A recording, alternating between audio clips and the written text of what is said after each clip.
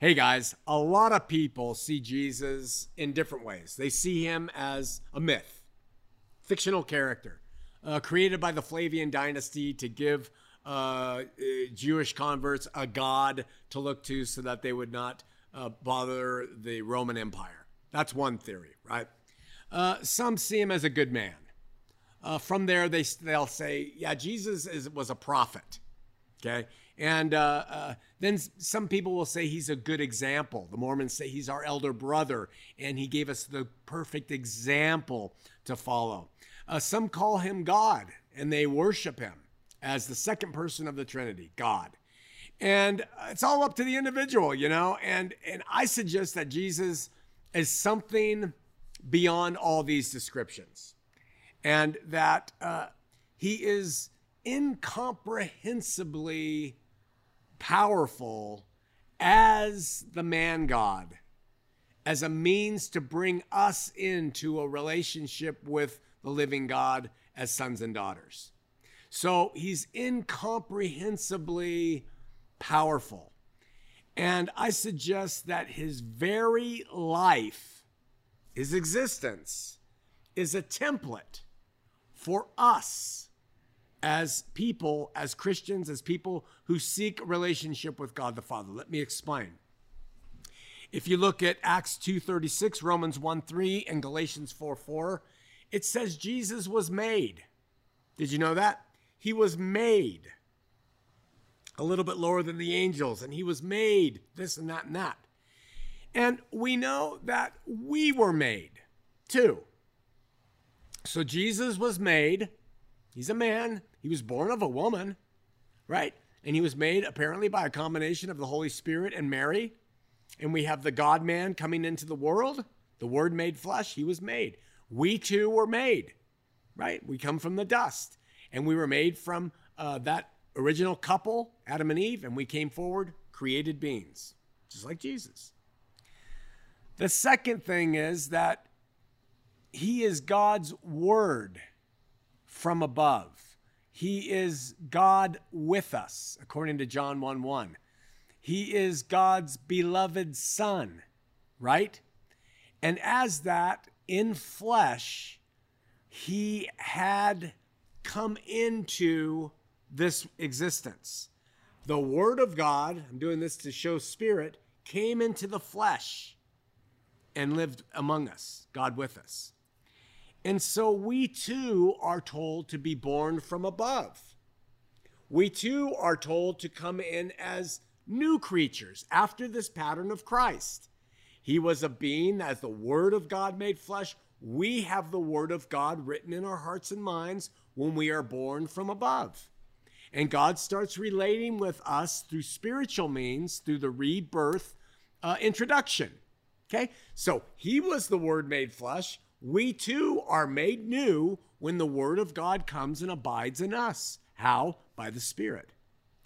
And then it says that Jesus, who was the Word of God made flesh and dwelt among us, learned obedience through the things he suffered.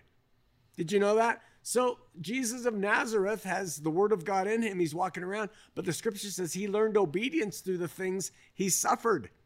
And so we too, after God has given us birth from above, the Word made flesh, right? The Word in us, and we are flesh, that we too learn obedience through the things we suffer as believers. We learn submission to God over submission to our flesh. We learn to subjugate our will to his. And we grow by, becoming meek and mourning and all the different things that Scripture describes us going through to learn obedience through suffering. That's what it says. And then Scripture says that Jesus, at an appointed time, had the Holy Spirit fall upon him. Did you know that? When was it? It was at his baptism. And he had matured. He was washed with the water. He was anointed as a king when the Holy Spirit fell upon him. He then went out and embarked on his ministry. His time had come.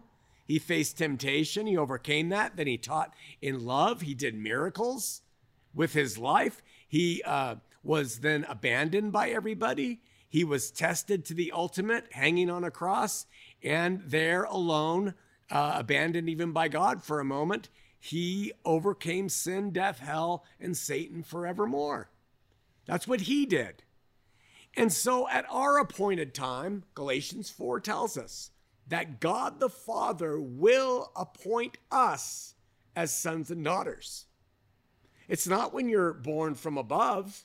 It's only after you've matured in the word and you learn obedience through the things you suffer that God will appoint you as a daughter, as a son. And you will begin to teach and serve and lead and move on, as Hebrews 6 says, from the basics of the faith and move on to perfection.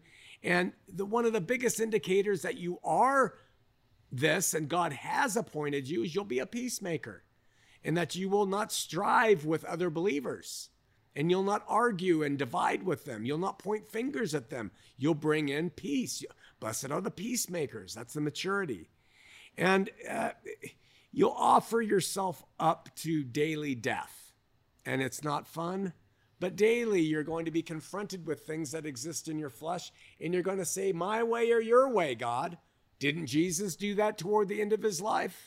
When he said, hey, can I bypass this, Father? But not my will, thine be done. We're doing the same thing as we mature and head toward that death of ourself. And then he was resurrected. That's when Jesus was called begotten by God, not before. He was beloved before, but then he was resurrected. And we too rise in newness of life with him daily. We die daily, we rise in the newness of life in and through his resurrection. We live in and through his life. The world, scripture says, died with him, the world. But we who believe on him are raised in his resurrection to life. What life? Life in and through him. Through who? The resurrected Lord. So we walk in the newness of life as Christians because he overcame the grave.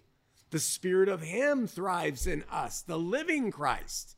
So we can see how his life was not just this example. His very life is the template which we are ensconced around, or we embrace or absorb.